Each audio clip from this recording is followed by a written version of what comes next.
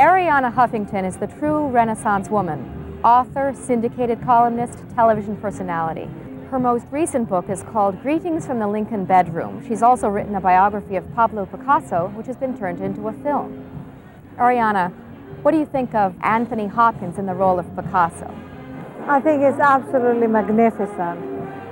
Picasso is such a complex character to try and capture, and Hopkins manages to capture both the genius and the sadism, the magnificence of the man, the seductiveness of the man, and also the cruelty of the man, and that's very hard to do. Your biography of Picasso was very illuminating about his personality, which was not a very flattering portrait. It was very upsetting, actually, to read. I flinched many times with the passages about his cruelty. What made Picasso this way? It's hard to know exactly which of the many influences in his early years was instrumental and what he brought with him when he was born. But what interested me was to trace this sort of intersection between his genius and that side of his personality that was very dark. And I know a lot of people didn't want to discuss that side of his personality as though it would undermine the appreciation of the artist. But I think we should be able to do both, to be very truthful about who the man was and the kind of havoc and distraction that he wrought to most people who touched his life. I mean, when his last wife committed suicide, Marie-Thérèse Voltaire committed suicide, one of the main women in his life. Dora Maar, another key woman in his life, ended up psychotic. Françoise Gillot was the only woman to escape. I was very struck by several things in your biography. Something I can't get out of my head is Françoise Gillot being burned by a cigarette butt by Picasso. This is really unacceptable behavior, and yet we consider him to be this talent that overwhelms us. It just strikes me as very difficult to swallow. This juxtaposition is very unsettling to me. And we do have a problem in holding two different images of someone at once. The image of a great genius and the image of a terrible human being. And yet he was both. As you say, to actually hold a cigarette on the cheek of the woman you claim you love and hold it there until it burns a hole that you can still see now, all those dozens of years later, shows a certain personality that should not be admired. While we admire the artist and the amazing creativity that is truly staggering when you go to any retrospective of Picasso and you see all the media that he worked in and you see that extraordinary inventiveness, you can only sort of admire it and revere it, but at the same time, unlike the other two great creative geniuses, Shakespeare and Mozart, I think these three, in their different fields, share that astounding, prolific creativity.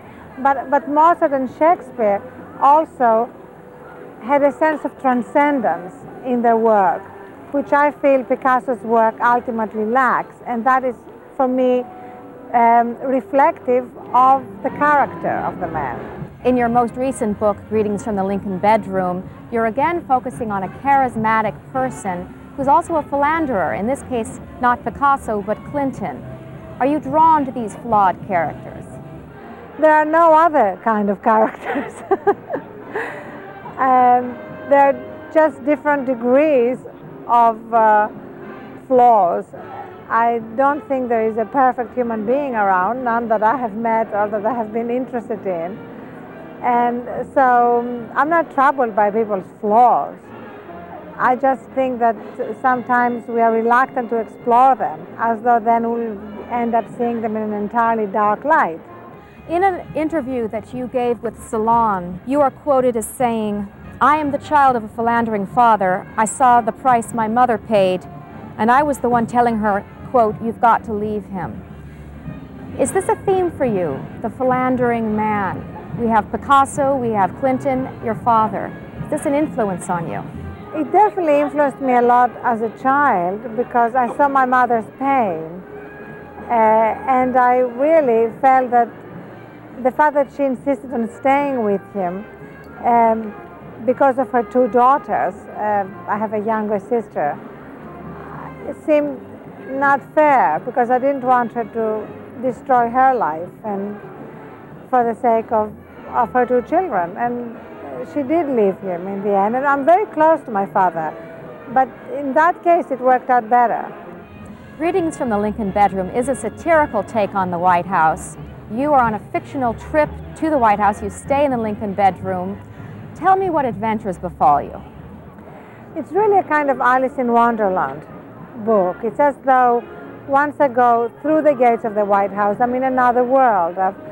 I've gone down the rabbit hole or through the looking glass, and it's an amazing world where amazing things happen. I first meet the president, for example, in the hot tub, where he is with Newt Gingrich, who was then Speaker of the House, and he's there in regulation Speedos, and a couple of interns and a couple of Chinese donors are there, and Gingrich is fascinated in this conversation by Clinton's ability to remain popular no matter what. And the president replies that while Newt makes people feel bad about being selfish, the president has the talent to make people feel good about being selfish. And I think, in a sense, what I was trying to say here and what I say in different ways throughout the book is that we have really become a society of two nations. You know, one nation benefiting from the strong economy and another left behind and neglected by both parties. Does this reflect a change in your politics? It's not a change in my politics, it's a change in what I emphasize, because I believe that caring for those left behind is the essence of democracy, other than freedom, protecting freedom and caring for those left behind. These have always been my two greatest concerns as a citizen and also as somebody who writes about politics. And how to combine those two concerns and get us to be engaged in the lives of those left behind is, I think, a great challenge for a democracy. In Greetings from the Lincoln Bedroom, you critique the powers that be in Washington, both Democrats and Republicans. But you and your ex-husband, Michael Huffington, were really powers that be yourselves there. What has changed for you? Why are you willing to critique a system that you once aspired to? Well, having actually been in Washington as the wife of a congressman and then having been in a major sort of campaign, a very negative campaign on both sides, taught me an enormous amount about how the system works in a way that perhaps I wouldn't have learned as fast if I had been a commentator all the time. So I'm very grateful for that experience because I saw how campaigns are taken over by consultants and pollsters, and especially by the desire to win.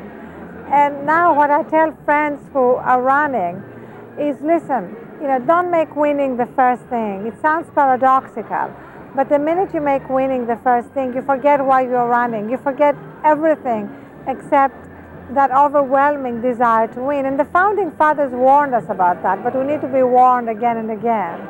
As you probably know, there was a rather negative review of Greetings from the Lincoln Bedroom in the Los Angeles Times. The review said that the book was anticlimactic, full of cheap shots, and not terribly funny. Do you see any validity at all in that criticism? Obviously not. You know, there were a lot of positive reviews too, like the Washington Post. And again, this was my 7th book. And all my books got a range of reviews from wonderful to very critical. So again, that's something that I've got used through the years. What is next on the horizon for you? I'm now doing a book called How to Overthrow Your Government, which is a book about really the collapse of the two-party system and the fact that so many people have really given up on politics. In the last election, over 60% of Americans eligible to vote did not vote. And this is particularly tragic among young people because we only had 22% of young people, 18 to 24, voting.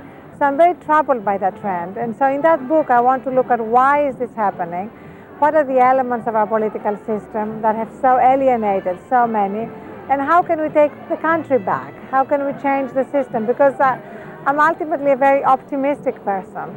So the book is really a guide on how to change the current system.